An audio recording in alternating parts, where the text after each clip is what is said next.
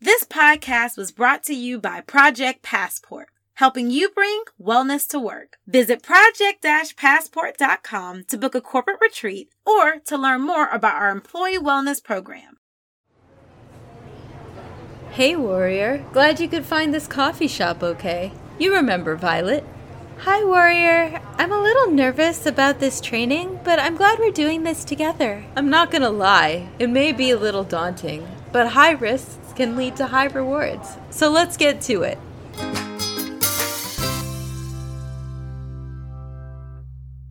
Today, we're going to focus on the occupation dimension of wellness. And that can mean a lot of things to different people. Regardless of where you're at, there is one thing that is always relevant and important: mentorship. Both having a mentor and being a mentor. All I want for you to work on today is to reach out to somebody to solicit some advice and then pay it forward by giving some advice of your own. I know these directions are a little vague, Warrior, but I'm going to let you and Violet work it out together. Ready? Go.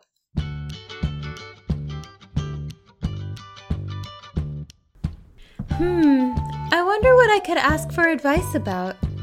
I guess I have to start with thinking about what's going on with me and then how I want things to be different. This music is too distracting. Let's turn it off so I can think. Much better. So right now, most of what I do is take care of my mom. She's not doing too well health-wise, and so I'm doing what I can to keep her comfortable. To be honest, I don't really have anything going on outside of that. Yes, doing anything else would be selfish. I mean, I love my mom so much and I want to care for her. It's so hard to see her like this. But she has it so much worse, so you have no right to complain. Right. I mean, sometimes I would like a break, but my mom doesn't get a break from her illness, so why should I? This is what I have to do as her child. Yes, this is your life. This is all you're good for. Anything else would make you a bad child and a bad person. Hey, excuse me, Violet, Warrior. I was just passing by, and that is a stressor. No, I'm the voice of reason. No, you are certainly not the voice of reason. Violet, you have to get rid of that thing. But Sage, it's right. Why should I even consider having a life outside of taking care of my mom?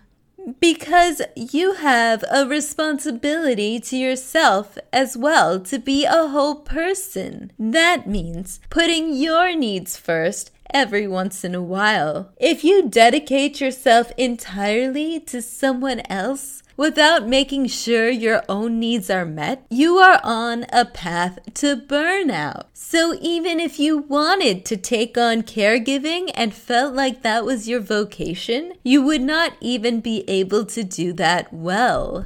No, that's an excuse to be selfish. You call it selfish. I call it honoring the life you've been given. I really like that phrasing, Sage. Thank you. Excuse me, Stressor. You need to leave now. I may not always know what I want, but I do know that I don't need your negativity. Goodbye. I'll be back when you're feeling tired or hungry or just a little emotional. Don't listen to it, Violet. I am so proud of you. Thank you. I couldn't have done it without you and your great advice. Oh, hey, that was the first part of the challenge. Now I just need to find a way to pay it forward. But what am I even qualified to share as advice? Violet, you are really an accomplished young woman. Even before all of your experience now navigating through the healthcare system with your mom, you were doing some interesting things in graphic design. I really appreciate that compliment, Sage. It means a lot. But just one thing, I don't identify as a woman. You know, my pronouns are they, them. So when you're referring to me in that context, can you please just say I'm a person or an individual? Oh yes, I'm so sorry. I need to work on being better about that. Hey, I know I'm not the only one in this boat, so maybe you could give advice on how to remember people's pronouns. If you made a post on LinkedIn, then other people could see it as well. I've tried to talk about it before, but it really takes a toll to educate people who think about their identity so differently from the way I do. And sometimes they're not so nice about it either. Yeah, that's a good point. It's not your job to do the emotional work or risk your mental well-being when there are plenty of resources to educate ourselves. But what about someone who is still figuring out their identity? Do you think there's a safe way for you to share advice with them? Yes, that's a great idea. Most of the people I follow on Tumblr are in a similar place as I am, so I could make an anonymous post sharing how I figured out to be who I am and how I found ways to make sure people around me respect that. How about you, Warrior? Can you think of a place where you feel comfortable posting advice? You know, the Project Passport Wellness Hub counts. Just saying. Anyways, you have some time to think about it while I work on my post right now.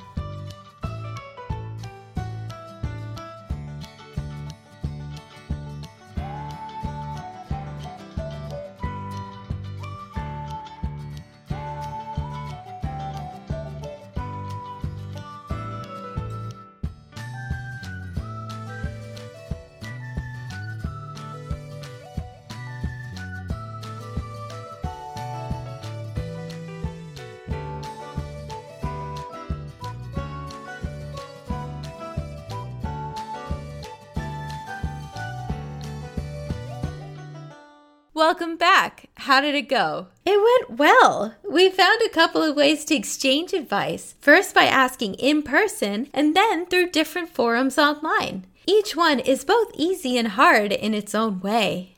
Excellent. I'm glad that you got to try both and figure it out. How about you, Warrior? Which ways did you give and get advice?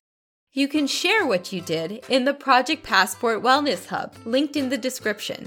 When you do, you will also win your Advice Occupational Wellness Badge, and you will be well on your way to protecting the well-being